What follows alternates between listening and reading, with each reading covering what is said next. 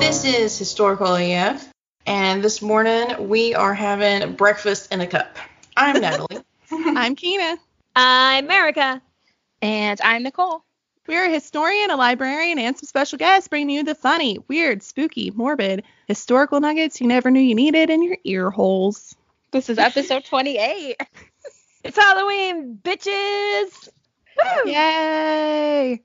Our special guests today are 2 out of the 3 ladies from Cheers from the Grave. Yay! Yay. So enthusiastic early in the morning. You guys, it's so early. It's like 9:30 still. They were like, let's record at 9:30. I'm like, but that's when I sleep.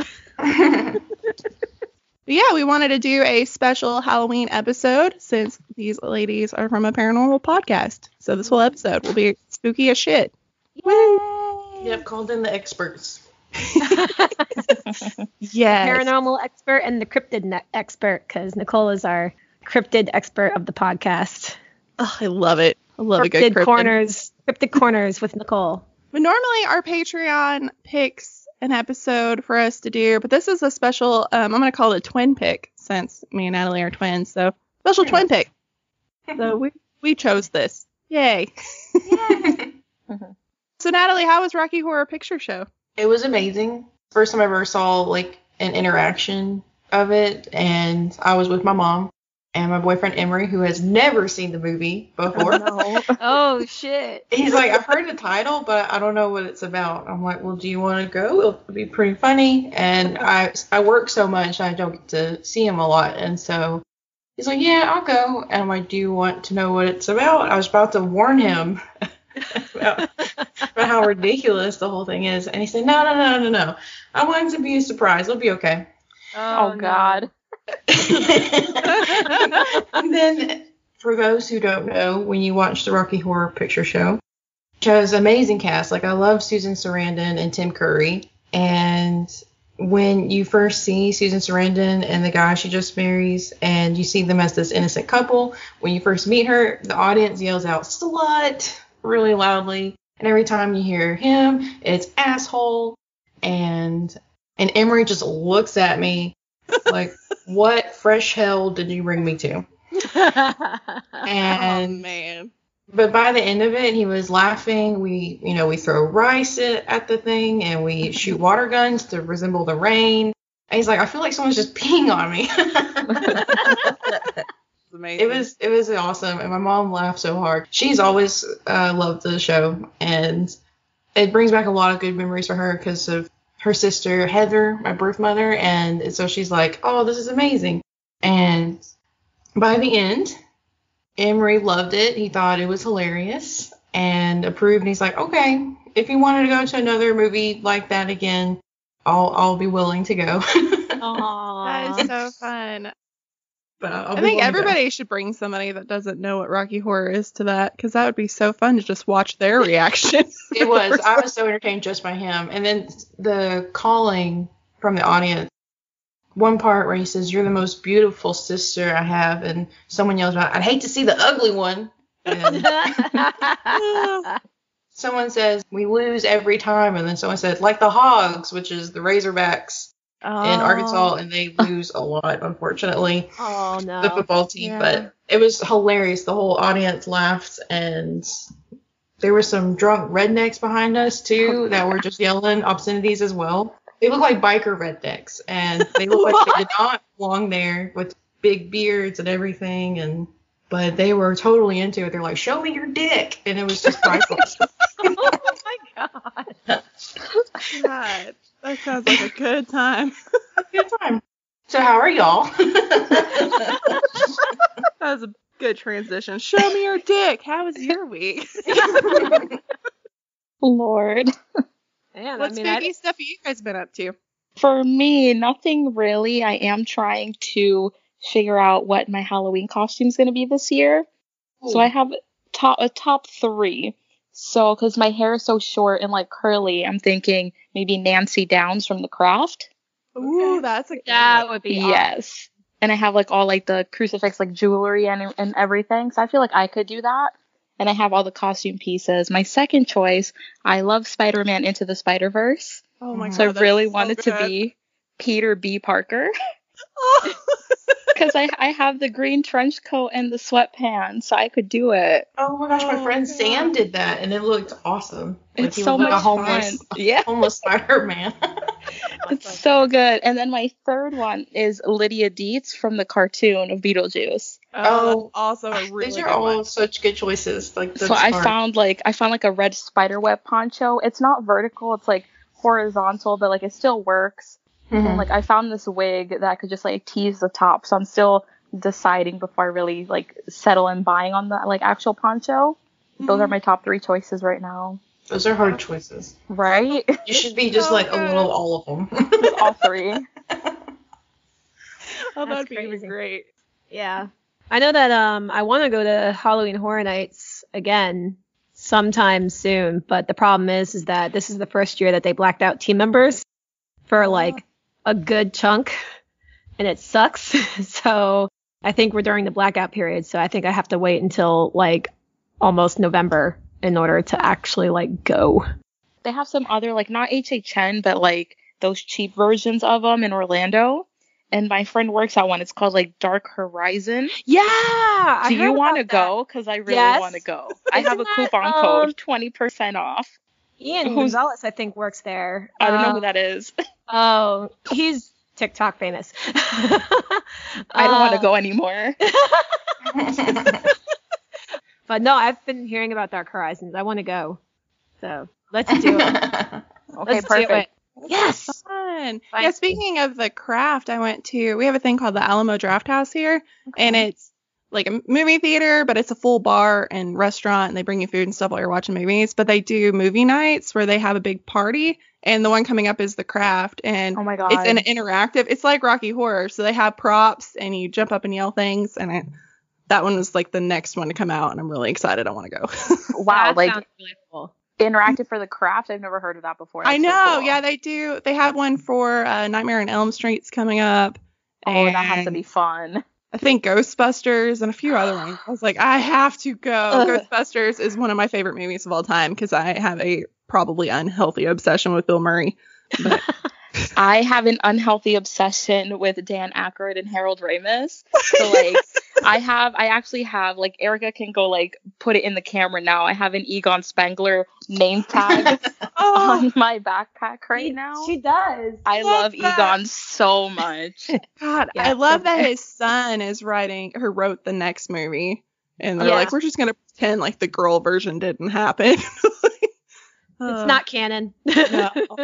It's No, it really was- not though. Yeah, it wasn't bad, but it's hard to live up to Ghostbusters. It That really movie has just stood the test of time.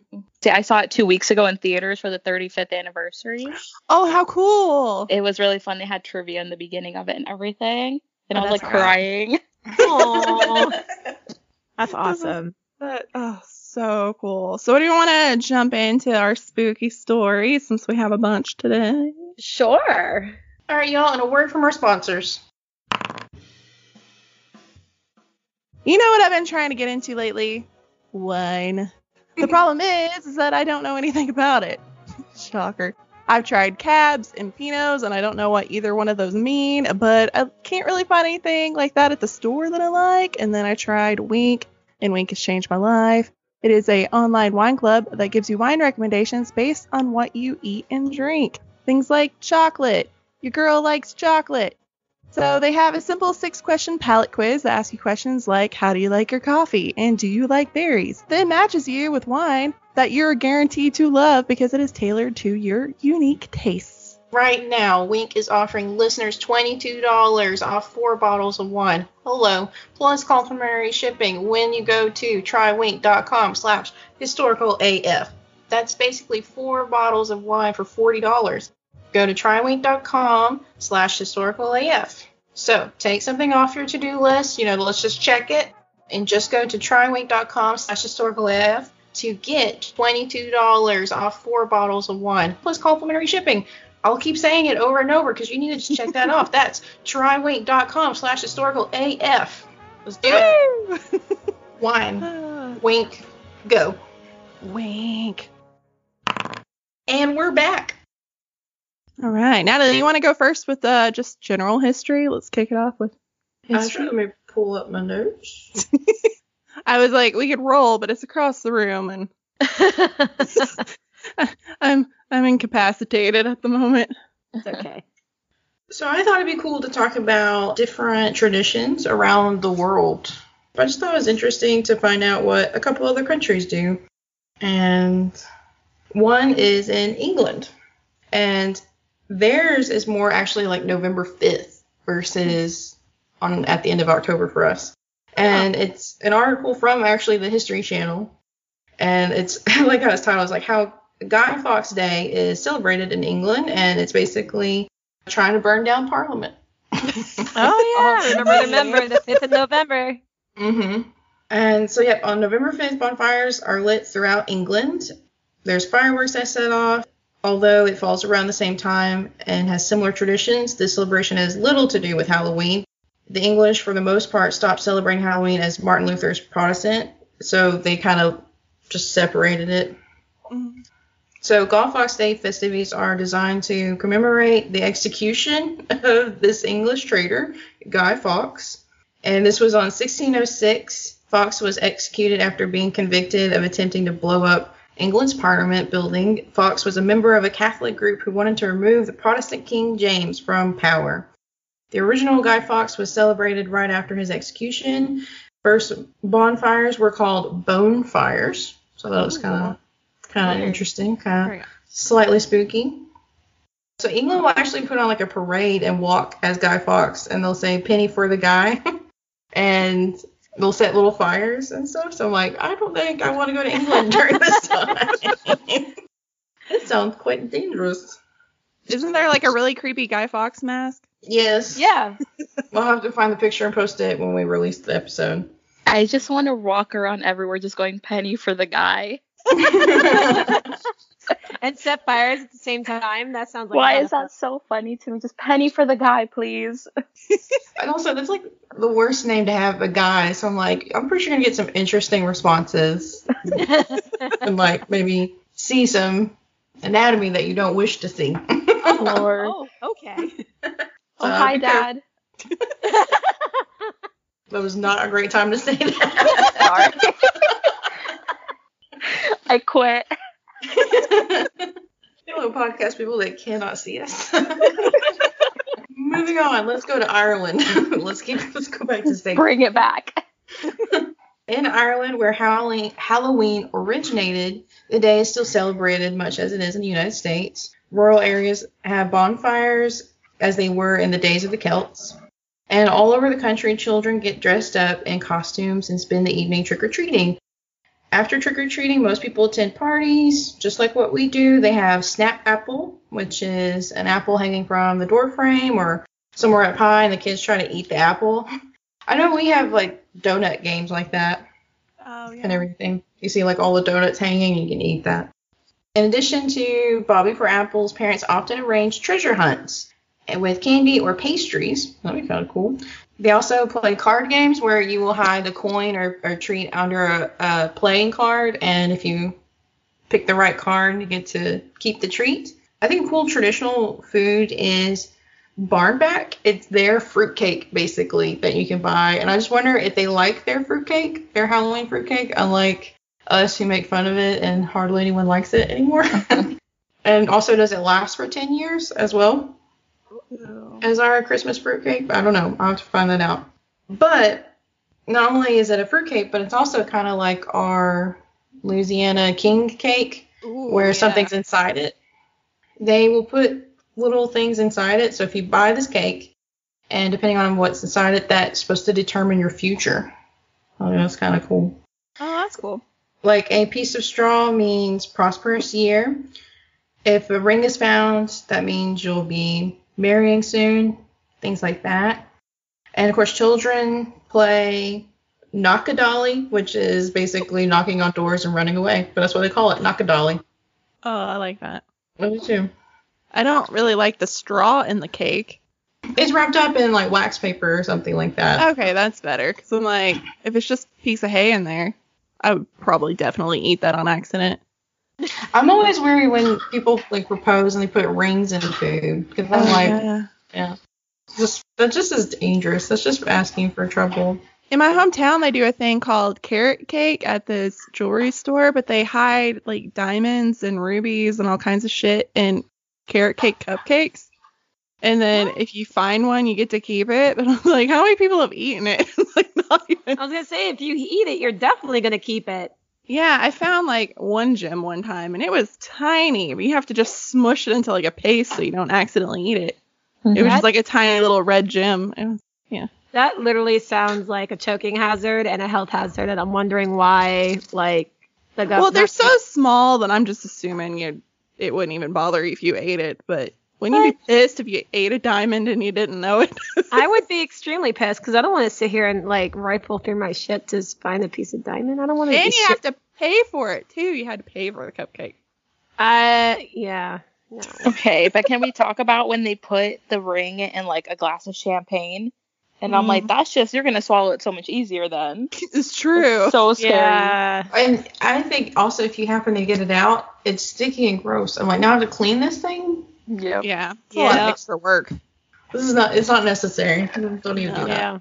Yeah. I don't need my ring in my food, please. I'm good. Ladies, gentlemen, everybody in between, do not put rings in food or drink.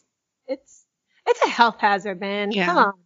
Yeah. You know what? I think we're going to leave it at that. So who's next? That's awesome. Like, that's perfect. That was fun. Yeah.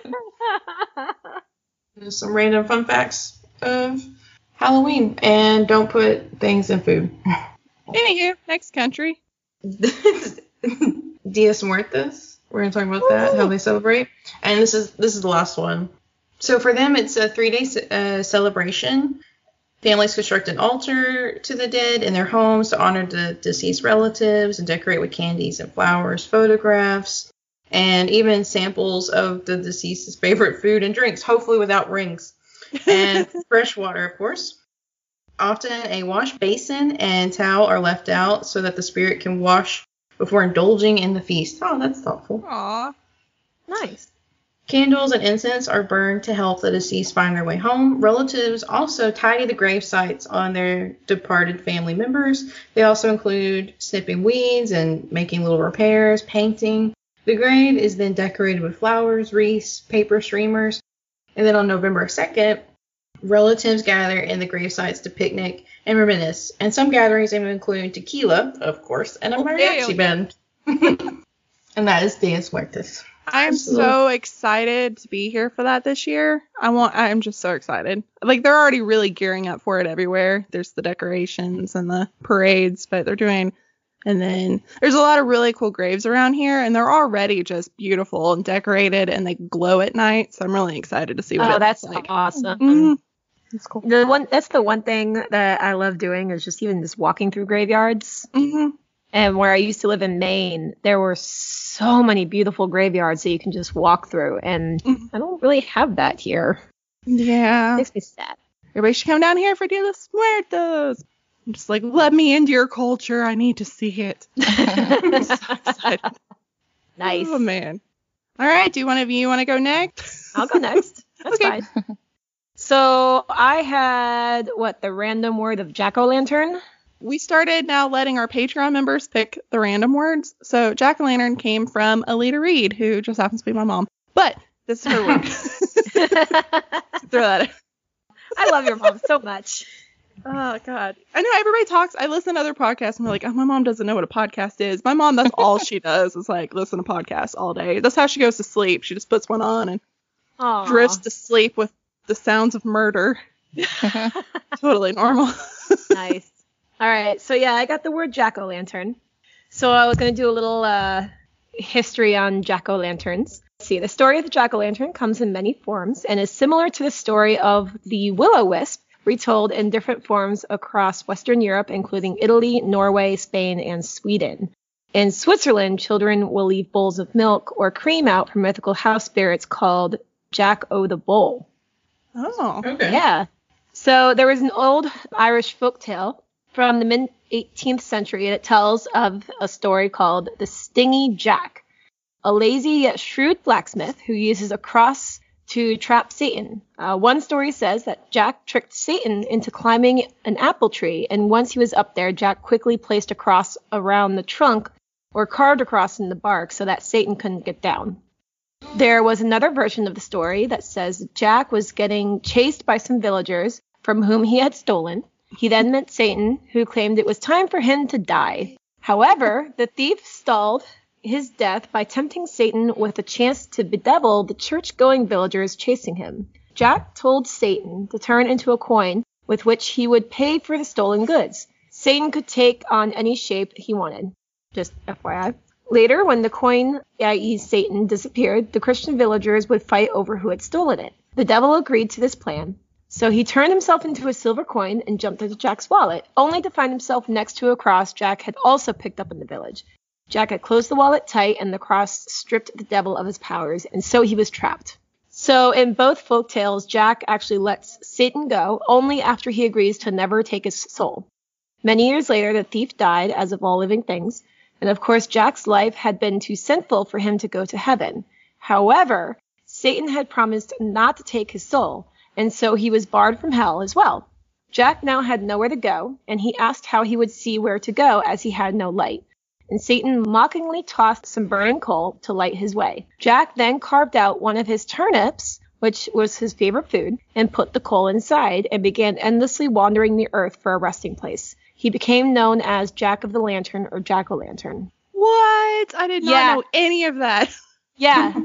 I was researching this. I was like, oh my gosh, that's actually really cool. And that is a really cool story. It is. So let's see here. Cornish folklorist Dr. Thomas Quiller Couch recorded the use of the term in a rhyme used in Polperro, Cornwall, in conjunction with the Joan of the Wad, W-A-D, the Cornish version of Will-o'-the-Wisp. The people of Polperro regarded them both as pixies, and the rhyme goes, Jack-o'-the-lantern, Joan the Wad, who tickled the maid and made her mad. Light me home, the weather is bad. Jack-o'-lanterns were also a way of protecting one's home against the undead. Superstitious people used them specifically to ward off because it was said that jack-o'-lantern's light was a way of identifying vampires so once their identity was known, they would give up their hunt for you. So gourds were actually one of the earliest plant species that was farmed by humans almost 10,000 years ago. They were carved and used as lanterns by the Maori, M-A-O-R-I. They're an indigenous tribe from eastern Polynesia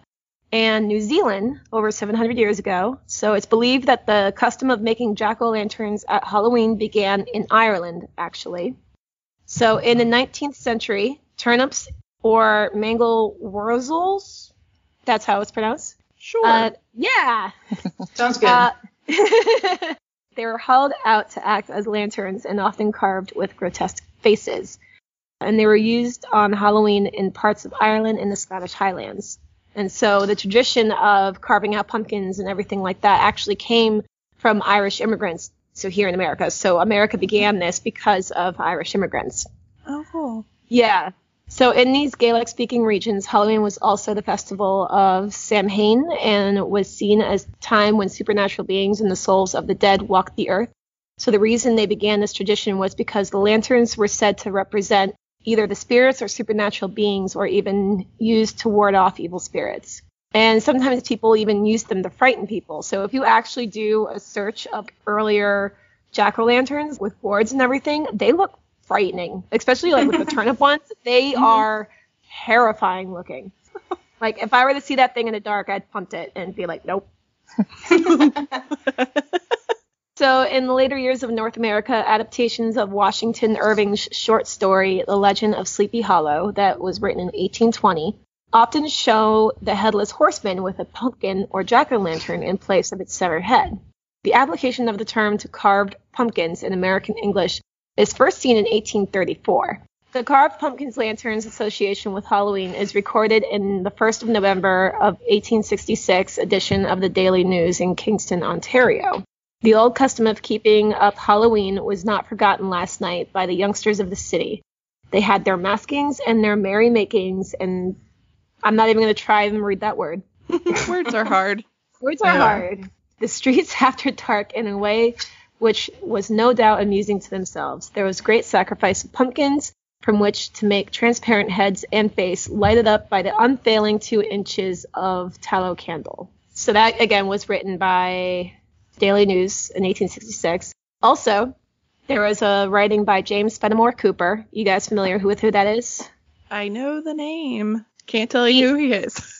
He is an author who I believe wrote Dancing with Wolves. Oh, okay. Cool. He actually is a distant cousin of mine, or a distant relative of mine. Jesus, right. you're related to like all the fun cool fact. shit. Honestly. She's actually the one that sent us the listener story about that Thomas Neely house where, no big deal, 2 presidents have been and Washington sided across the Delaware. Jesus, that's like an epic mic drop with family. Yeah, my family has a lot of historical background shit. It's pretty cool.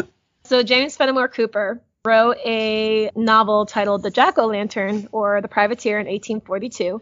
The Jack-O-Lantern actually was the name of a ship, so he wrote a short story about that.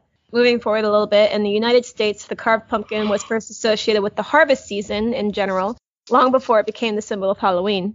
In 1895, an article on Thanksgiving recommended a lit jack-o'-lantern as part of the festivities, which is pretty cool.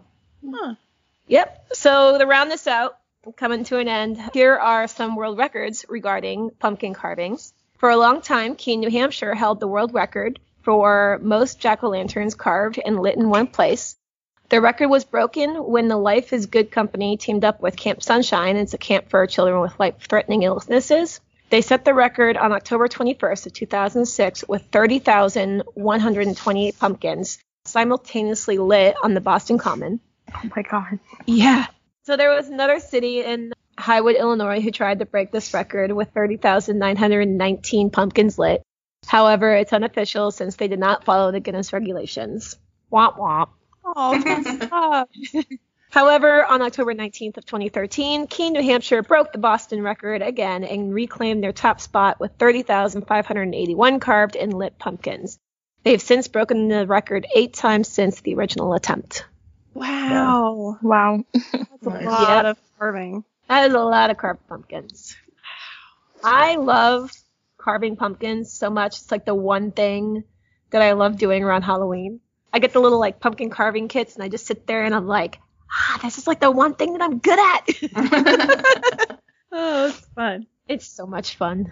So, yeah, and that was my thing on jack-o'-lanterns. Yay. That's awesome. I learned a lot right now. I really did too. I don't think I knew any of that. Neither did I. Man, that's so cool. I'll go next because my mom also picked the next story. So if you are on our Patreon and you're a brilliant AF and above, you get to pick a story and you get to pick one of our random words. So she wanted to do all the Halloween because she's a spooky bitch. So my mom is obsessed with zombies. So that was her story. Yes. Let's do zombies. Yes. My mom is so cute. She's got the slippers with the eyeball popped out. She loves zombies. She knows all things zombies. So. God, I love your mom so much. She's so cool. All right, so a lot of this came from the History Channel. Surprisingly, I know I shit on them constantly, but this was actually a really good article. And then I got aliens. I know, right? And then the other half I got from MSU Anthropology Department. They wrote this really cool article. So, zombies. Most of us know of them as portrayed as these undead, flesh-eating, decaying corpses. They have enjoyed a popularity surge in the recent years. You know, whether they're devouring prey in The Walking Dead or, getting the groove on to Michael Jackson's Thriller video. She's doing it really. You can't see it, but it's on point. Zombies dominate pop culture. So are zombies real, though? What do you think? I'm going to say yes, because we live in Florida and you give a homeless man some bath salts and he turns into a zombie. Yeah, and then they shoot him like 50 times and he's still like, rah, eating people's faces off. So I had forgotten about that. I'm so glad you brought that up. Yo. You give anyone some bath salts, they turn into a zombie real quick down here in Florida. Florida man at it again. That's sad. So, unlike many monsters that are mostly a product of superstition, religion, or fear, zombies are actually based in fact. And there are several verified cases of zombies that have been reported from the Haitian voodoo culture which we talked about last week. Zombie traits. So a zombie, according to pop culture and some folklore, is usually either a reawakened corpse with a ravenous appetite or someone's been bitten by another zombie and infected with the zombie virus. Zombies are usually portrayed as strong but robotic beings with rotting flesh. Their only mission is to feed, the whole brain. They typically don't have conversations, although some may grunt a little depending on which movie you're watching. I think there's some where they talk. Some maybe. Yeah, that romance zombie one. Oh yeah. Yeah. No, they didn't really talk much though. There's like one or two words here and there. I think the one I just watched, the Bill Murray one, they talk. Oh, Zombieland? No, the next one. The one that the dead don't die. George Romero's Land of the Dead, I think it was. I don't know if they actually were talking, but it's when they started communicating between each other and then utilizing tools. And they were like learning. Yeah. No thanks. I don't want smart zombies. I want dumb ones that I can outrun, and I can't outrun anything. Then here's another question then. What's scarier, fast zombies or slow shambling zombies? We talked about this a couple of episodes ago, and I was like, World War Z zombies are too fast, terrifying. But then I remembered that I'm sick and they don't want me, so I might want those zombies because they're just going to pass me by. They don't want my arthritis, so I might go with that one. But see, I think slow shambling zombies are in some ways more terrifying because no matter how far you run, no matter where you go, they're always going to show up and they'll just become a horde and surround you, and then that's it. Yeah. That's terrifying. I need the apocalypse to hold off for at least 3 weeks until I can walk again. That'd be great. Universe, listen out there. All right, so origins of zombies. The ancient Greeks may have been the first civilization terrorized by the fear of the undead. Archaeologists have unearthed many ancient graves which contain skeletons pinned down by rocks and other heavy objects, apparently to prevent the dead bodies from reanimating. History shows that the idea dates back to the 8th century also. The word zombie is said to have come from the zombie. It has an N in front of it, so I don't know if that's silent. The zombie? Oh. Which in Congo means spirit of a dead person, or zombie, used in the Louisiana Creole or Haitian Creole that represents a person who died who was brought back to life without speech or free will. Zombie folklore has been around for centuries in Haiti, possibly originating in the 17th century when West African slaves were brought in to work for the Haiti's sugarcane plantations, which I went into last week too. Brutal conditions left the slaves longing for freedom. According to some reports, the life, or rather afterlife, of a zombie represented the horrific plight of slavery. Way to go, Keena. Way to bring us back down. I do what I can. So back to voodoo, which is a religion based in West Africa and practiced throughout Haiti, the Caribbean, Brazil, and American South, and other places with an African heritage. Many people who follow the voodoo religion today believe that zombies are myths, but some believe that zombies are people revived by a voodoo practitioner known as a bokor. I mentioned in the funeral episode that it's a real fear of family members during the funeral rites, because if a practitioner was to turn their loved one into a zombie, that their soul would not be able to be in the right place. Wow. Yeah, it's really, really interesting. Their funeral rites, they really long, like a year and a day worth, to ensure that their soul is safe. So they have to ensure that the body doesn't become a zombie. But bokors have a tradition of using herbs, shells, fish, and animal parts, as well as some bones and other objects, to create concoctions, including zombie powders, which contain tetrodotoxin, a deadly neurotoxin found in pufferfish and some other marine species. Used carefully as a sublethal doses, the tetrodotoxin combination may cause zombie-like symptoms such as difficulty walking, mental confusion, and respiratory problems. High doses of it can lead to paralysis and coma. This could be the cause of some people appearing to be dead and then buried alive and then later revived. Yeah. Mm-hmm.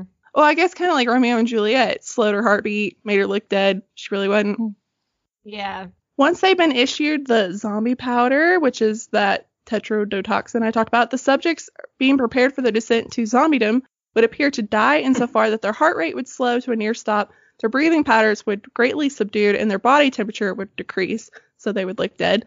The public, thinking that they were actually dead, would bury them, and just assume they were a corpse. They would then be exhumed, still alive by the Bokor, and although they're physically remained intact, their memory would be erased and they'd be transformed into mindless drones. Though still living, they remain under the Bokor's power until the Bokor dies.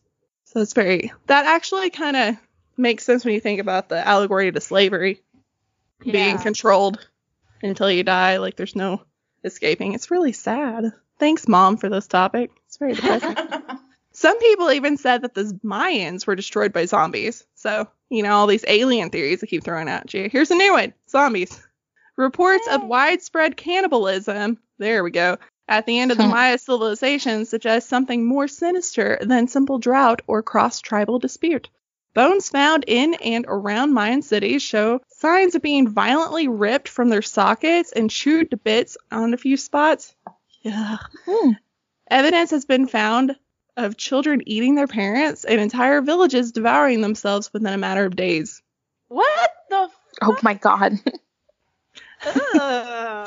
Again, this in a matter of days. Oh, that's so gross. Yeah. Like,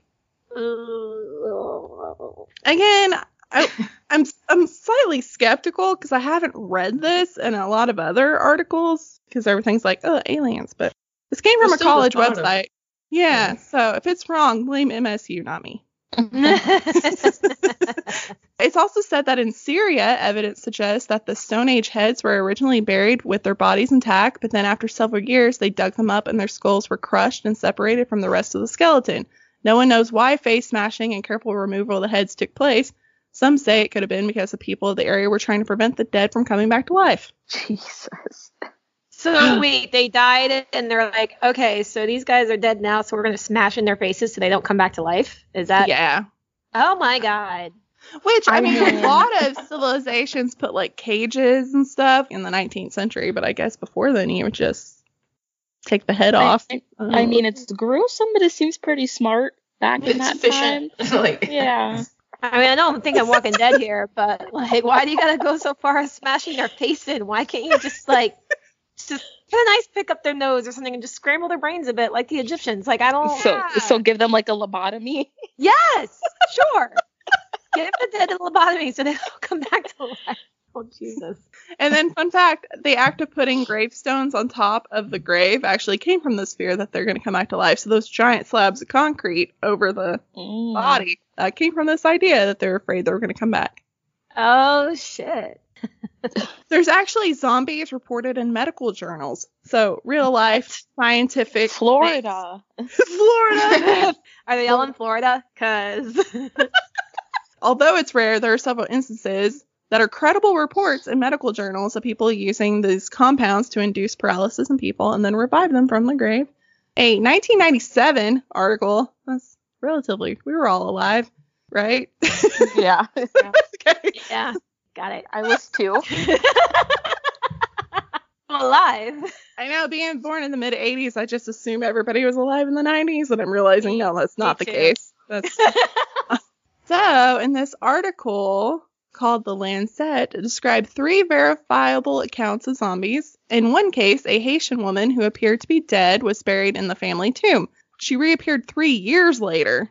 Jesus, that's a long time. Oh, man. An investigation... Yeah, 3 years. I thought it said days. I'm like, oh, that checks out, but years. Whoa. An investigation revealed that her tomb was filled with stones, and her parents agreed to admit her to the local hospital. In another well-documented case, a Haitian man named Claverius Narcisse entered a local hospital with severe respiratory problems in 1962. After he slipped into a coma, Narcisse was declared dead and buried shortly thereafter. So 18 years later, a man walked up into this village claiming that was him. Doctors, townspeople, and family members all identified him as Claverius Narcisse, who claimed he had been buried alive and then dug up and then put on work in a distant sugar plantation. Oh, I heard about that. Oh, that's so sad. Zombies in pop culture. We'll bring it back up. According to the Undead 18th Century by Linda Troost, zombies appeared in literature as far back as 1697 and were described as spirits or ghosts, not cannibalistic fiends. So, okay. Why wouldn't they just be ghosts? Why do they gotta be zombies? You already got a word for that. Ghosts. I don't know. Wow. They arrived on film around the same time as their monster peers Frankenstein and Dracula with the 1932 release of White Zombie. Not to be confused with the band. But it wasn't until 1968 that zombies acquired a cult following of their own with the release of Night of the Living Dead, directed by George Romero. Over the next 15 years, Romero directed 2 more zombie films, Dawn of the Dead and Day of the Dead. A special effects technology improved with each film. The zombies appear more gruesome and more realistic. From the 1980s on, dozens of zombie films were made. Even Scooby-Doo battled zombies in the 1998 film Scooby-Doo on Zombie Island. Hot take, that's the best Scooby-Doo movie of all time. Yeah, everyone can fight me. That's the best one. And they made a remake, and it's awful, and it makes no sense, and nobody should watch the remake. I agree with that. And the 2013 release of World War Z, starring Brad Pitt, brought zombie culture to a disturbing new level. Not surprisingly, television jumped on the zombie bandwagon with shows like iZombie and Helix. I actually really like iZombie. I haven't seen that one, but I'm a huge fan of Walking Dead. Like, huge fan. Yeah, my mom's very angry that I'm not caught up so she can talk about it. She's already, spoiled 2 deaths for me, so also thanks, Mom. I unfortunately am not caught up with the new season that just came out, but I have to watch it. I got halfway through season 2 of iZombie. It's pretty good. I had to wait for everything to just go on Netflix. This is the next sentence, but no zombie is terrified more than The Walking Dead. Each show features a post-apocalyptic zombies feeding on people and left fans horrified yet unable to look away. Now I need to know, what's everybody's favorite zombie movie? Oh, God. Or TV show. I mean, Walking Dead is definitely my favorite TV show, and I really love Zombieland. Oh, me too. Zombieland is fantastic. But I really like Walking Dead because it's not just about zombies, but it's how society reacts to apocalyptic type situations and how they're able to come together and how there's and just how people change. And I just love the social aspect of that. So with zombies involved, it's amazing and I love it. And probably the most realistic of what apocalypse will probably be like. It really is. It really is. I mean, it just goes to show how, when there's no law or anything or government or anything, that kind of like a purge night type of deal. Like the ones that really want to go out and do the bad things, they'll actually be able to have that ability to do it without any consequences. So, and you get to kill zombies at the same time. I mean, it's fun. It's crazy. Not gonna lie, every time I go in the Air Force Base, I'm thinking this would be a good time for the apocalypse to start because I'm already safe. This is gonna start. It should happen right now because I'll be good. How about you, Nicole? What's your favorite? I'm gonna say Warm Bodies because I like a cheesy, romantic, happy ending. And spoiler alert, everybody gets cured of their zombie disease. So I'm like, that's a cool idea. I think that's really cool that it was a disease. Yeah. Yeah. Yeah. Oh, 28 Days Later. Never seen it. Oh, that's a good one. Oh my gosh, Nicole, you got to see it. It's terrifying. I'm scared. Love it. I love it. The virus thing scares me. Like I saw the other day, they're like, a scientist invented a bacteria to eat plastic in the ocean. I'm like, inventing bacteria is how you get zombies. I don't. That part. No. And I think that's what's most terrifying when it comes to the whole zombie thing. It's like, okay, well, maybe not the dead actually physically coming back to life, but more of something like 28 Days Later where it's an actual virus. Yeah, kind of like Resident Evil's a virus like that too, right? Yeah. How about you, Natalie? What's your favorite? I do love World War Z. I think that one's really good. And I just like the interesting twist, just like Warm Bodies, can be cured, and that one, they don't go after the sick and everything. Just interesting. And I like how they showed how it spread in the beginning, too. Like how fast, too. That was... of course, is I Am Legend technically isn't that what it's called with the Will Smith? I couldn't get past the dog part. I say the only part I couldn't stand is the dog. That pissed me off so much. We were watching it at the library. The teens were like, Miss Keena, let's watch this. And I got to the dog part, and I'm like, why would you make me watch this? Why didn't you warn me? And they thought it was hilarious because I was like almost crying. I was like, I can't. That part killed me. That part killed me. Because my parents had a German Shepherd, so I'm just like, oh my God, that looks like Sandra. I'm dead. I know. I am still traumatized. I can watch murder all day on movies, but you kill a dog, I'm just destroyed. I can't do it. Anyway, zombies in the Bible. Oh, Seems like a shit. good transition.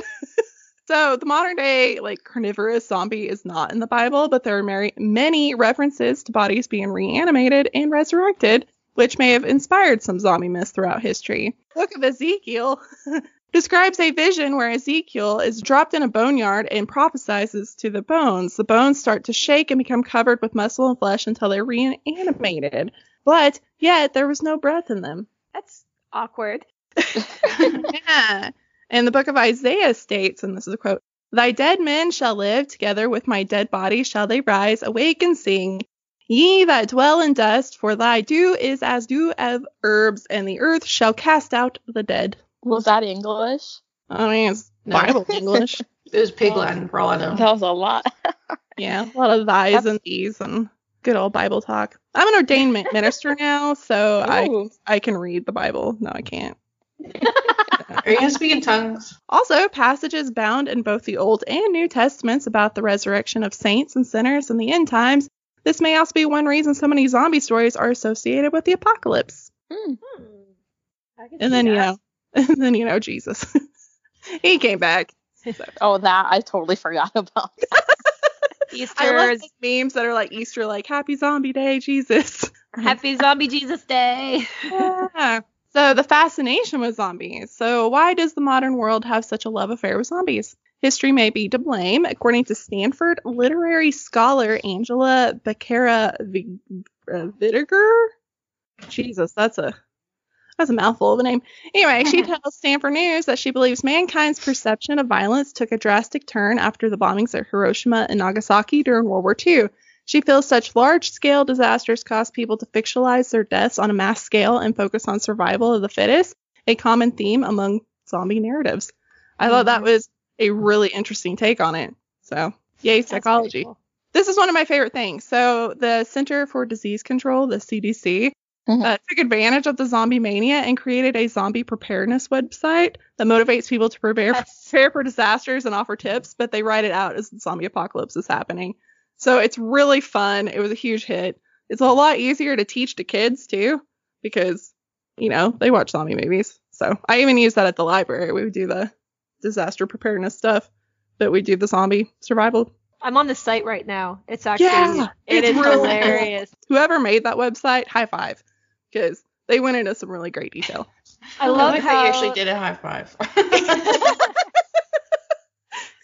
I forget you guys can see me. So whether you're a fan of zombies or the thought of running into one causes you to sleep with one eye open, they're part of modern pop culture. Although the zombie myth has basis in fact, today's zombies have taken on a life of their own. So the historic zombie is not the zombie we know today, but it has been around for pretty much ever. So I thought that was really cool. That's awesome. All right, Nicole, you want to go next? Yeah, I'll go next. So my topic is weird, right? Yeah. Okay. So Erica, I'm gonna throw you a curveball. I told Erica I was gonna do one topic. Just kidding. I'm doing a different one. Oh, shit. Okay. Literally. Okay. So my topic is weird, and I'm gonna do some weird Halloween facts. I have a few here. Hopefully you guys don't know any of them, and I will enlighten you. Ooh, I'm excited. If not, we'll have a fun discussion. So some people may already think that Halloween is a pretty bizarre holiday because, like, what other celebration can inspire a sexy Olaf costume? That is a fair point. There's too many sexy, weird costumes that should not be sexy for many reasons, but here we are. Yes, I agree with that. The first fact, originally, you had to dance for your treat when you go trick-or-treating. Oh, I want to make people do that. Yes, so it was, it's so funny. It was a European practice in which, like, the costume wearing people would go door to door performing choreographed dances, songs, and plays in exchange for treats. Okay, now if it's planned out, I wouldn't mind. It's like Halloween carolers. That's what it sounds like. Yes, it sounds amazing. They would do that, and it was mostly only men. It was men. Is there like any magic mics happening?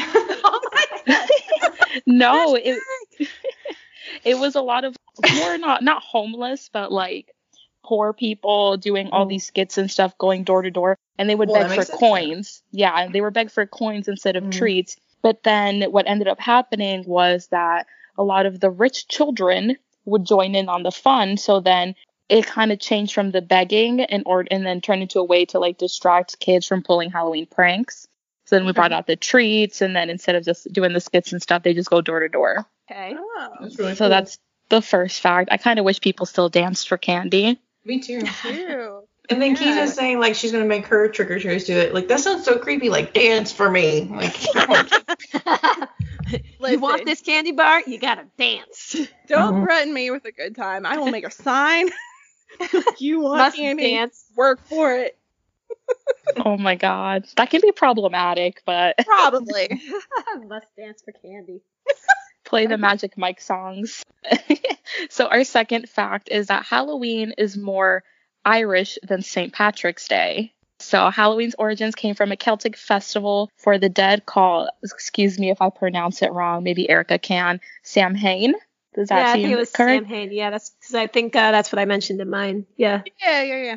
Yay, so the Celts believed the ghost of the dead roamed Earth on this holiday, so people would dress in the costumes and leave treats out on their front doors to appease the roaming spirit. So that's a fun one. Number 3, like additional with the Samhain parades and everything, people, instead of the costumes, they would wear like dead animal skins and heads Oh in no. order to connect to spirits of the dead. So the leader of the Samhain parades wore a white sheet and carried a wooden horse head or a decorated horse skull and just walked around with that, basically. Oh no. Oh, that's terrifying. I don't like that. also, No. like how does that make you get closer to the spirits? Like how does that? Maybe with like a sacrifice, but that just seems weird. It's brought the norm over here in this podcast. Like Yeah. sacrifice, let's get that going. Another little fact, Erica did say it in her jack-o'-lantern. So the jack-o'-lanterns were once made out of turnips, beets, and potatoes. Ooh, Of potatoes. course, potatoes. Of course, the potatoes. Most Irish thing ever. Yup. This one's probably my favorite fact with it. Halloween used to be a great day to find your soulmate. Oh, Aww. that would be mine since Halloween's my favorite time of the year. Honestly. I love it. And back to the whole Irish thing, in some parts of Ireland, people celebrated Halloween by playing romantic fortune-telling games, and these games allegedly predicted who they married and when. Oh, Oh, That's so sweet. Like, can you just imagine? So, like, since Halloween, like Valentine's Day was one of the main celebrations of the year where young people could mingle with the opposite sex, it was also considered a good day to scope out a sweetheart. speaking of fortune yeah. telling, a little shout out. Cheers from the Grave. If you're a Patreon member, Nicole will do a tarot reading for you. Yes, So- I have my cards with me today, actually, too. You guys should listen and join over there. Yes, please. Alrighty, so fact number 6, this one is probably the funniest one to me. In a few American towns, Halloween was originally referred to as Cabbage Night. What? Oh, do tell. Cabbage Night. I need to know about this. Yes. So this came from a Scottish fortune-telling game where girls used cabbage stumps to predict information about their future husbands. Oh my god. How? I have many questions. So do I. Unfortunately, like I did try finding more to Cabbage Night. There's so many things. I don't even know. But another thing that does go with cabbage and Halloween, I do know in early Framingham, Massachusetts, teens skipped the fortune telling and simply went around throwing cabbage at their neighbors' houses. So then that became, throwing the cabbage, they would throw rotten vegetables. So that's kind of where that practice did come in, like in the late 19th century. That was kind of a dick move. Wait, was that on Halloween or the night before Halloween, like Mischief Night or something? Oh, maybe it was the day before. I think it was Yeah. the day before because So I I know- remember being like 6 and my mom's like, we're not going outside. There's kids throwing eggs everywhere. And I'm like, Jesus. Yeah, Mischief Night is the day before. Because I remember when I was growing up, we had to bring, we brought our pumpkins inside on Mischief Night because kids would go around and smash pumpkins on Mischief Night Oh, and wow. throw toilet paper and everything. Yeah. So I don't think we had Mischief Night where I grew up. Although I didn't really have neighbors either, so that might be good. My town had 416 people in it, so Oh, wow. yeah. When I say I'm a hillbilly, I mean I'm a legit hillbilly. But yeah, I didn't even have anybody to trick or treat at. I'd have to go to like 45 minutes to my grandma's. Aw. Where there was actually people. Alrighty. My last fact here, and it's a fact, well-known fact. Studies have shown that Halloween actually makes kids act more evil. Oh, yeah. And there is some science behind that.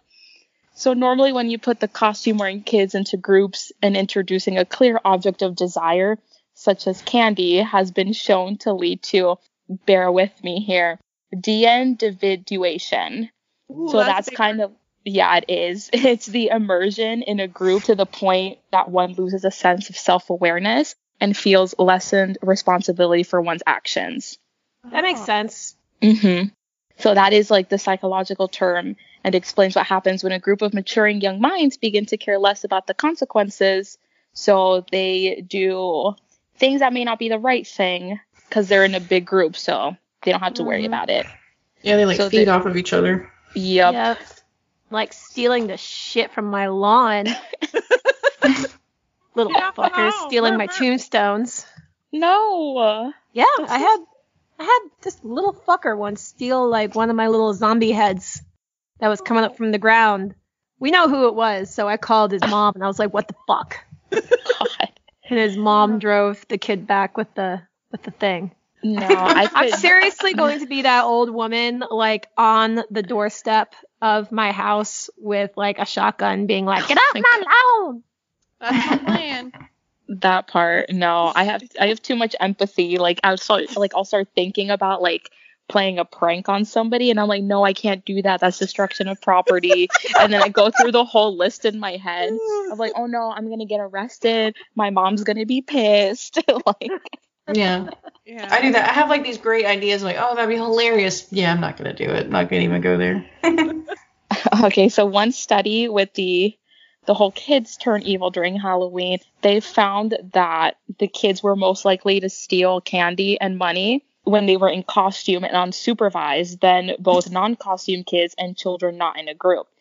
So like with their parents. And another similar study found that masked children were significantly more likely to take more Halloween candy if they did believe like there is no chance that an adult would catch them. Oh, yeah. And I think we've all been there. Yeah. Yep. You walk up to a house that has the bowl outside that says take one. It's like, that's not going to happen. Some kid's going to be like, take the bowl and just dump the entire thing in their freaking bag. I think somebody probably did that test on me because I was with a group of friends when we were teenagers and they had the candy bowl take one.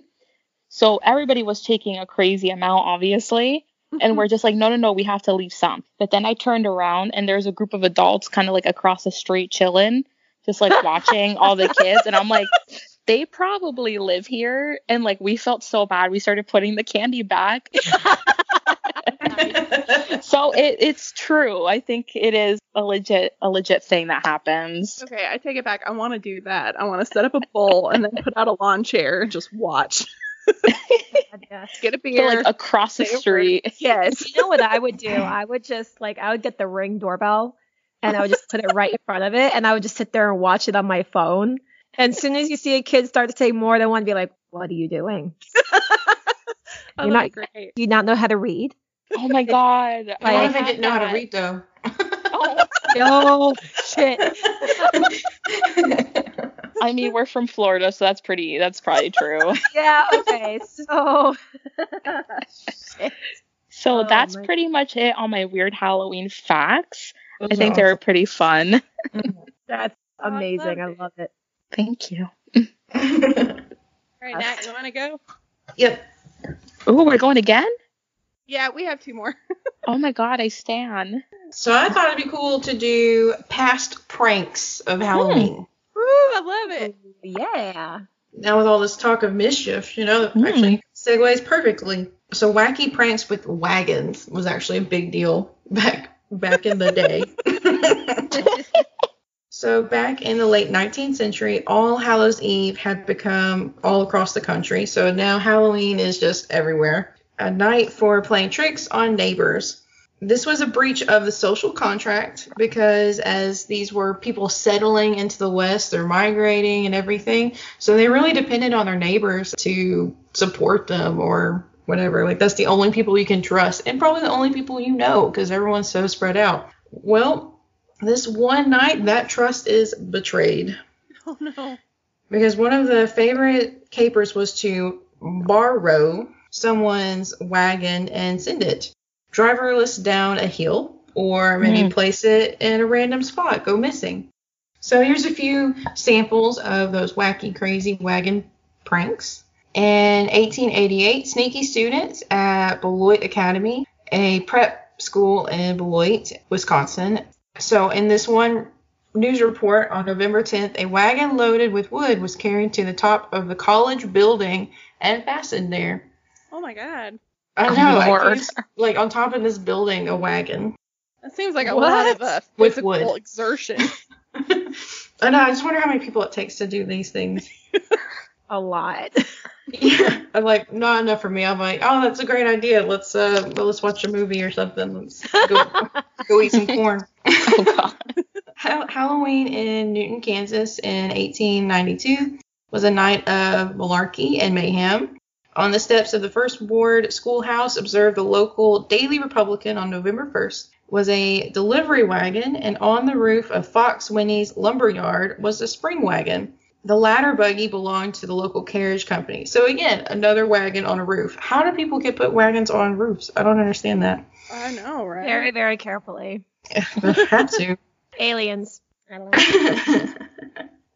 know. Zombies. Zombies are aliens. The zombies did it. In 1893, there was a prank that was discovered by one of the brakemen before the train had gone far and the wagon was sidetracked. So someone had tied an old wagon to a freight train and that night. And so the next morning when the train started hauling out, they made it a few miles out of town. And I guess they see this wagon tipsy-topping, turving past them. And they're like, oh shit, and just stopped. Oh, wow. And in 2000, so we're jumping way to now. In October 2000, Champaign, Illinois, Tom Kirich recalled a story from the 1890s. So this is still, super old story, but 1890s when a bunch of rapscallions, is what they said, dismantled a wagon piece by piece and carried the parts up a stairway to an old school and rebuilt it in a room on a third floor.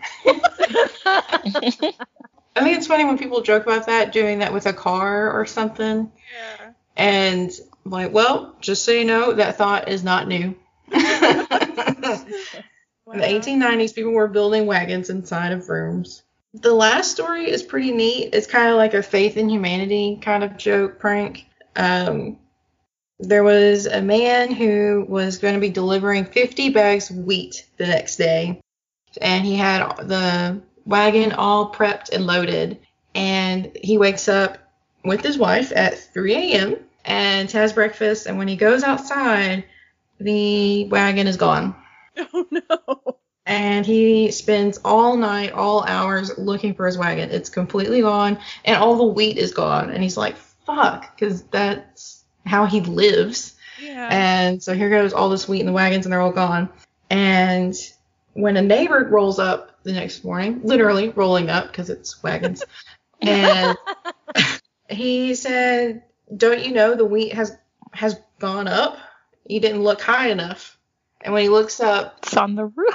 it is on the roof of the barn Oh my no. god. with Why? all the bags of wheat and everything, and even like a bucket. Like it looks exactly like how you would see it prepped and ready, but on the wagon. Oh, And it wow. took several men and people to get that prank done. It took hours all through the night.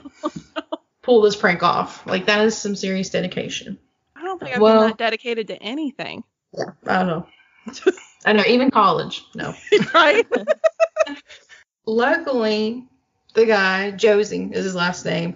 Josie took it all in like, oh, yeah, you got me. Ha ha. And then it turned out to be a village thing where everyone nearby came to help them take it down. And then they actually had like a big feast that night, a big party. And so like all was well. He's like, all right, funny. And it turned out to be a really cool celebration. Just like, okay, well, we're all here. Let's all hang out. And so the next day he actually went to Philadelphia to sell his wheat. And it's true, the wheat actually went up, so he got 15 cents more a bushel out of those 50 pounds. So, as practical jokes were, this one actually ended up pretty good. Aww. Silver That's lining. So that's what people back then, they stole your wagon. I love it. That's awesome. Oh, it just seems like a lot of work, though. Yeah, it's no. A lot of cardio involved with that prank. Yeah. I don't know. I know now people just ride on your car with like soap or something. Yeah, it's true. All right. Well, my last story is morbid, and we're gonna talk about clowns. God, I Oh, hate Lord. clowns. I know that's why we're doing it. Everybody hates. I'm a clowns.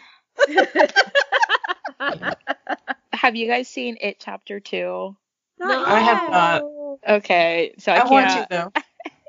I can't say what I'm thinking right now. You guys have to go watch it. But I really wanted to be a clown for Halloween just because of who I am as a person. But with now all these movies, so like Harley Quinn, Joker, and It, I can't do it because everyone's going to be a clown. So maybe Sure, next year. That was the first thing that went through my head. I just want to be a clown. Terrifying clown. All right, so a lot of my sources, I pulled a lot of this from CNN, Britannica, Psychology Today, and Mental Floss. So before clowns were the floppy shoes and they threw pies at people, there was early versions of these performers that could be found in royal courts. These jesters and other persons of ridicule go back to ancient Egypt. What? The court jester wasn't evil, but he was the only person in the whole kingdom that could poke fun at the monarch without the fear of literally losing their head. So that's kind of cool. That'd be the job you want. Yeah. The fact that fools didn't fall within the normal social hierarchy may have contributed to the future role of clowns as untrustworthy outsiders. So kind of an early psychology thing, like they didn't belong with everybody else. From the medieval era, clowns evolved into harlequins of the 16th century Italian theater. Again, these weren't bloodthirsty monsters, but they weren't exactly kid-friendly either. The characters were often mischievous and morally bankrupt. I just like Oh, Jesus. And their strange costumes and masks only added to the creepy vibes they gave off. So the English word for clown actually first appeared in the 1500s when Shakespeare used it to describe the foolish characters in several of his plays. Fast forward to the 19th century when the white-faced clowns at the circus we know today started gaining popularity. Unlike the jesters and harlequins that came before them, these clowns performed primarily for children and they maintained a wholesome image. But as the pop culture in the 70s, 80s, and 90s showed us the old perception we had of clowns kind of went away and it turned into like psycho killer clowns. So then we had Stephen King's It. There was the killer clowns from outer space. There was that one scene from Poltergeist. Goodbye. I know, right? I hate that. The zombie clown in Zombieland. There was the murderous clown in All Hallows Eve. And then recently got American Horror Story, had that murder serial killer clown. Oh, and that was fucked up. And then you also have like Joker and stuff, which I saw Joker yesterday. And all I can say is if you're an empath, it's rough because it's not a superhero movie. It's not Batman. It's not any of that. It's just basically like he's mentally ill and just desperate for one person to be kind to him. And nobody is. And then he goes off his meds and just like snaps. But it's so hard to watch. Empaths beware. I was drained yesterday. I was just like, oh, yeah, it was terrible. All right. Ooh. So on that happy note, I'll combine these original fears with some more modern association with clowns with children. Gave us a formula that makes clowns one of the most frightening figures in media today. I will add that the trope of evil clowns wasn't new. Last year, there was a person named Benjamin Radford who wrote a book called Bad Clowns, which I want to read now. And he traces it as a historical evolution of clowns because they're unpredictable and menacing. So the fear of clowns is called coulrophobia, which is a lot easier to say than whatever the fuck Eric tried to say. Oh, yeah, with the 666. Yeah, it was like 20 syllables. And this irrational fear of clowns can actually cause panic, nausea, and I assume trauma and therapy visits if you're forced to watch it, or if you come face to face with those creepy ass clowns that were popping out of the woods in places a while back. Mm-hmm. Oh, God, I'm sure. Kyle's mom has a massive fear of clowns. Like she legit, when she sees a clown, she legit blacks out. Yeah, it's like that fight or flight, and then you're just like, I'm just gonna black out instead, and you're done. Yeah. Yeah, no, she has a massive, massive fear. There was actually one time Kyle and I were driving the Halloween Horror Nights, and as we got off the turnpike onto I-4 and we're about to get off onto the Universal exit. Right? No. So there was a car that was next to us that looked like it wanted to merge into the lane that we were in, and it didn't want to do that. So I was like, okay, well, I'm just going to go ahead and go past you. So that same car went behind us. As I looked in the rearview mirror, guess who was driving the car? A fucking clown. Oh, A fucking clown was That's driving just like the car in full getup. symbolism for Floridian drivers. I seriously was just like, I saw the clown, and I shit you not, I looked to Kyle, and I was like, if your mom saw this, we literally would have died. And that's so like such a random place to see a clown. Right? On the fucking highway? Like, No way don't to prepare for that. there's no way. And I'm just sitting here like, I am so glad Sharon wasn't with us. We literally would have died. Well, this actually fits in. In 2016, there was a poll, and it found that most Americans are more afraid of clowns than they are of terrorist attacks or even dying. So Wow. there's a lot of people that were on that road that statistically would have been just as scared. It's fucking terrifying. So psychology actually is trying to explain why people are terrified of clowns, which I find really interesting. Rami Nader is a Canadian psychologist who studies, the fear of clowns. And he believes that clown phobias are fueled by the fact that clowns wear makeup and disguises and hide their true identities and feelings. This is perfectly consistent with his hypothesis that it is an inherent ambiguity surrounding the clowns that make them creepy. They seem to be happy, but are they really? And they're mischievous, which puts people on guard. So you never know, like, are they going to hit you with a pie? Are they going to squirt you with water? You don't know. You're Or are they just completely... going to stab you to death? I mean, who knows? That's true. Yeah, people who are interacting with clowns during one of their routines never know what's about to happen. The highly unusual physical characteristics of a clown, so the wig, big nose, makeup, odd clothing, only magnify the uncertainty of what the clown is going to do next. So there you go. Is he going to hit me with a pie? Is he going to murder me? There's no way to know. So it's like, you just don't. These psychological discomforts produce a fear that is then stoked by negative portrayals of clowns in popular culture. According to some, in the 1970s, American serial killer John Wayne Gacy, a.k.a. Pogo the Clown, a.k.a. my dad's neighbor, solidified the idea of the clown. It's true. And the trope became a common in horror movies and books afterwards. So, I've mentioned it before, but my dad did live next to John Wayne Gacy growing up. He was on the same street. And I've been talking about this, and I was mentioning it to my sister the other day. And I was like, yeah, Dad always talked about how he would see him. He'd be out in the yard with his friends, and he would drive by in his clown costume and slow down as he went by. And I was like, I wonder why Dad never got murdered. And she's like, Keena, he would have been old by then. And I was like, what? So we did the math, and my dad would have been 18. So he was not in like peak kidnap murder situation. Well, No, that was like, wasn't that like the normal age of the people he would get? Like the younger I think it guys? was more like 14, 15. Although my dad looked super young at that point. So I don't know. But he said that him and his friends be on his front yard, and he would see him as the clown slow down. Well, that might have been too close to home. Well, he was hiring people on that street to do construction work with them, and then that's when he was killing them. So yeah. it was weird. I don't know. When my grandmother got cancer, we all went up to Chicago to clean out her house, and my mom said at that point it was just an empty lot, and it was grown up, and it was creepy as fuck. But apparently somebody bought it and built a house on it, and that house is now for sale. So you want ghosts? That's how you're gonna get ghosts. Yo, someone posted that where they were like, the lot's for sale, hard pass, like fuck that shit. Like, and they're like, but it's a different house, it's a new house. I'm like, I don't care if it's a new house, the land itself is like cursed. Okay, there were dead bodies buried in that lawn, so no. Yeah, it would have been in the late 80s when my mom was there with me, because I was born in 84, so it was still an empty lot then. So I don't know when they built the house, but I'm sure they got it for cheap as fuck because nobody wanted anything to do with that land. Yes, too soon. Maybe in 100 years it'll be okay. Yeah, no, still hard pass. I don't care how much time is. No, hard pass. Like, no, but it's still weird because I also talked about my mom was left alone with a serial killer as a kid too. So I'm like, how am I here? I don't understand. Okay, wait a second. Explain that one. My peepaw ran a television repair business, and the serial killer, Mark Allen Smith, started working for him. He was an ex-army person. So my grandpa would leave my mom and all her siblings at the repair shop when he went on house calls. And so she was alone with this guy all the time. And then I went into it in one of the extra episodes, but real quick, a lady came in to fix her radio in her car, and he's like, oh, I'll pull it to the back, I'll let you in. And then he brutally raped and murdered her and left her in the car at the square, the town I grew up in. And Oh, shit. yeah. Yeah. Jesus. Nicole But- is just like shocked. Oh, bringing us back down, Keena. God damn it. I know. Yeah. But I'm like, my mom was alone with this guy, and then my dad lived by John Wayne Gacy. I don't know. I was meant to be here. So you're welcome, world.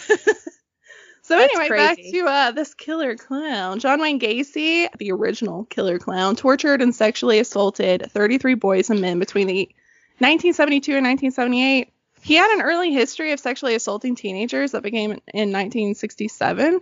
He would invite them over to show them pornography and then ask them to take part of experiments with him before plying them with booze and then tricking them into doing sexual acts. He was actually charged with oral sodomy as well as an attempted assault on a 16-year-old boy.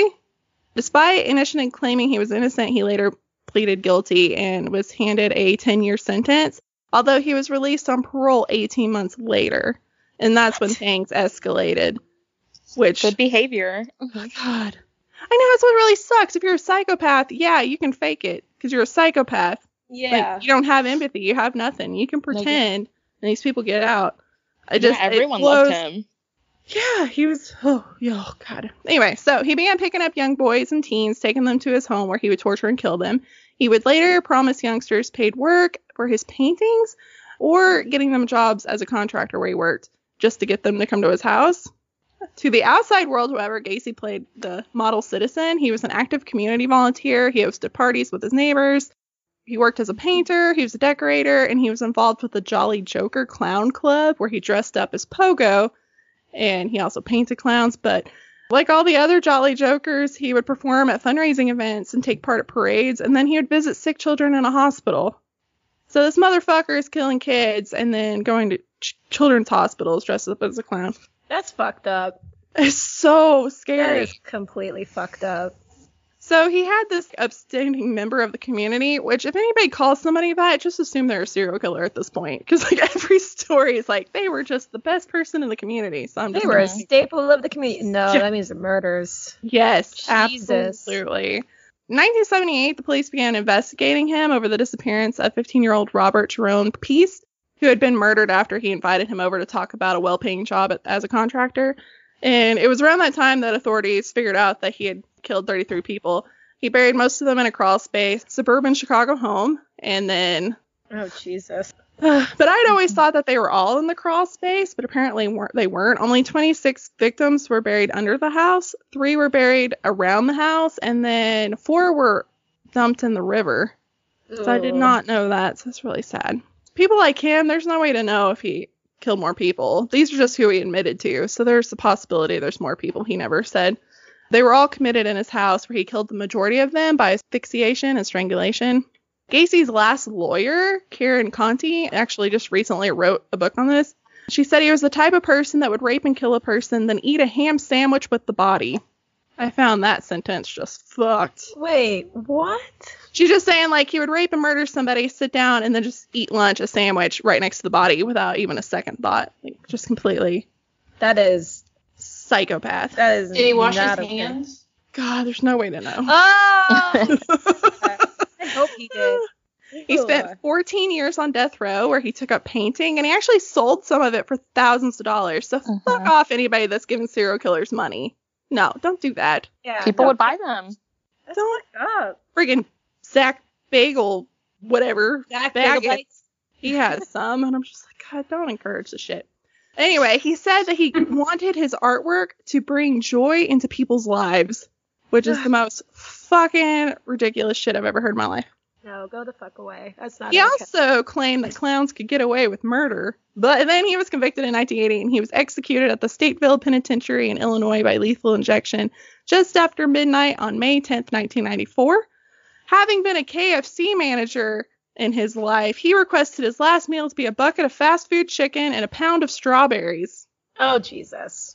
And his I last do like word, strawberries. Yes, Yeah. I was going to ask, what was his last words? kiss my ass. Jesus. Oh, God. And I did in college meet the FBI profiler that worked with Gacy, and he said that Gacy asked him to come to his execution, and he was like, fuck no, I'm not. I've seen enough death. You've done enough shit. I don't need your whatever. And he said at the exact moment at midnight when he died, he felt like something was pushing down on him and pinning him to the bed. And then he said after a minute was up, he was fine. He was like, the son of a bitch visited me on his way to hell. Like, holy shit. But yeah, he was a cool dude. Anyway, so following Gacy, Hollywood just exploded with the evil clown trope. Mm-hmm. Now that we know that we're terrified of clowns, I present you those clowns that were popping out of trees that I mentioned before. Yeah. In 2016, creepy clowns terrorized America. There were sightings of actual clowns in at least 10 states. These clowns reportedly tried to lure women and children into the woods. They chased people with knives and machetes and yelled at people from their cars. They were spotted hanging out in cemeteries and were caught in the headlights of cars as they appeared alongside desolate country roads in the dead of night, which, fuck that. If you're on a dark road with no lights and you just see a fucking clown step out in the road, I'd run that shit over. I was about He's to say, getting run over. Like, he's getting run over. Yeah, no. Pedal to the metal. Be like, nope, fuck this. You're dead. He saw the car coming. That's not my fault. Apparently, something similar happened in the Boston area in the 1980s. Lauren Coleman, a cryptozoologist who studies mythical beasts like Bigfoot and the Loch Ness Monster, I just wanted to add that just because that's what she does. She came up with something called the phantom clown theory and attributes all these clown sightings with mass hysteria because a lot of them are witnessed by children. But in the case in 2016, there was just videos and cameras. I mean, people caught that shit everywhere, so I don't think that was fake. No. And then there was also a big rash of clown sightings in England. And a lot of people said they take it as just the media. Like, one person does it, and then everybody's like, oh, I'm going to fucking do that. So it's copycat cases. There was an interview talk radio that said, killer clown attacks. Leading professor says sensationalist media has fueled clownpocalypse. Which... I think I heard of that, yeah. Yeah. But they also said a lot of these pop up just because it's Halloween. So, simple as that. It's Halloween and people... But it's also, not to bring it back to the Joker, but when I was writing my notes, I'm like, that's what happened. The Joker does things in the clown makeup, and then it's just like everybody starts dressing up like the clown. So it's the mass hysteria and the hiding behind a mask. Nobody knows that you're doing dumb shit because you have that thing to hide. Clowns are creepy. There you go. That was the end. I will say, like, the whole hiding behind a mask thing, because when I was a zombie walker for Horror Nights in 2012, I wore a full-on mask. And it's crazy because some of the shit that I did in that mask, like, I wouldn't be able to do without it. It's like this power that is just given to you. Yeah. It's a weird psychological thing. There is, the mob mentality. So if you're around a lot of people doing the same thing, you're more likely to join because you don't want to be the one left out. And then also, if you're hiding behind a mask, nobody knows it's you. So you're more likely to do things out of characteristic of yours. Well, that's like the internet of masks. Yeah. Oh my God. Yeah. People will post shit all the time on the internet and not even get a second thought. But can they say that to your face? No, probably not. Yeah. Exactly. No, not at all. It's crazy. Yeah. Clowns. God damn it. All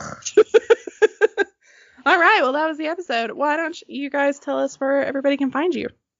Yay! All right. Well, again, we're Cheers from the Grave. You can find us in any major podcast platform like Spotify, Apple Music, and all that jazz. Our website is cheersfromthegrave.com. Yeah, Nicole, you want to tell us the social medias? Yeah. It's always me. Twitter is Cheers from Grave.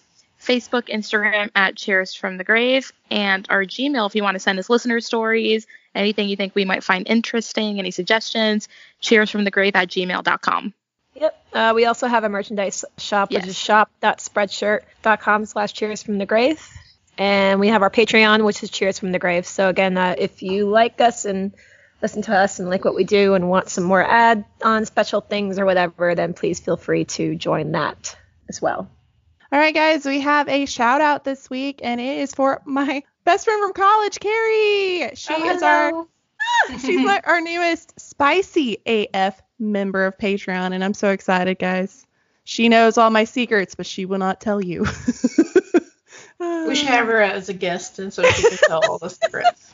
Well, she's really cool. She's actually sells beer for Sam Adams, so it's right up her alley. Does she want to be our sponsor as well? Like, Yeah, Carrie. Get at it. Ask Sam Adams to sponsor us. That'd be amazing. But yeah, we're Please so and thank you. excited. So come on, this has happy. to be a birthmas present. Today is actually her birthday. Oh. So also happy birthday, Carrie. But for our birthday present, we should get a sponsorship. And for you, I mean, you might can get a cut of it. Like, we'll see. Everybody wins here. Everybody wins. But if you'd like to be a Patreon member and get a cool ass shout out along with all the other benefits, then go to www.patreon.com/historicalafpod. Ooh. We also started a thing like, if you don't want the commitment of Patreon, we both did it. There's a thing called Ko-fi. And you can just buy us a cup of coffee to help fuel this podcast. So if you don't want commitment, check that out too. So it's ko-fi.com, and ours is Cheers from the Grave. Okay, and ours is Historical AF Pod. Shocker. Yeah. It's really cool because like you can just sit here and do like a one-time donation of $3 or more or whatever, and it doesn't have to be a monthly thing. It's like it's whatever you want to donate at whatever time. So it's a really cool thing. I think it's a nice little alternative to Patreon for those who don't want to do the monthly commitment, which is understandable because money and bills and stuff. So Yeah, we all got bills. Mm-hmm. We understand. But if you like us, help support us because indie pods, it's hard, guys. Mhm. It's hard out the there. struggle is real. Oh, God. But yeah, we also have a website. It is historicalafpodcast.wordpress.com. We have all our sources, our photos, and Nat and I just added all of our artwork up there. So we also have contact if you want to commission stuff from us. You can hit us up. They have pretty awesome artwork, so you guys should check it out. I love it. And of course, our social media is Historical AF Pod on Facebook, Instagram, and Twitter. And then we also have historicalafpod@gmail.com. So we always love listener stories as well. Because we like to share spooky shit. And apparently ghosts that eat people. That was last month. Oh, yeah. We got an update. I cannot wait till the first when we read it because she sent us an update. Nice. Oh, I'm so excited. I really need to know more, though. That's how she ended it, too. And apparently they eat you. Bye, thanks. We're like, what? Yeah, What? yeah, don't go over there because the ghost will eat you. That's crazy. Yeah, more to come, luckily. Yeah, we're very excited. But we always love new stuff. And if you have a cool family history stories like Erica with her umpteenth amount of famous people in her family, we want to hear about it.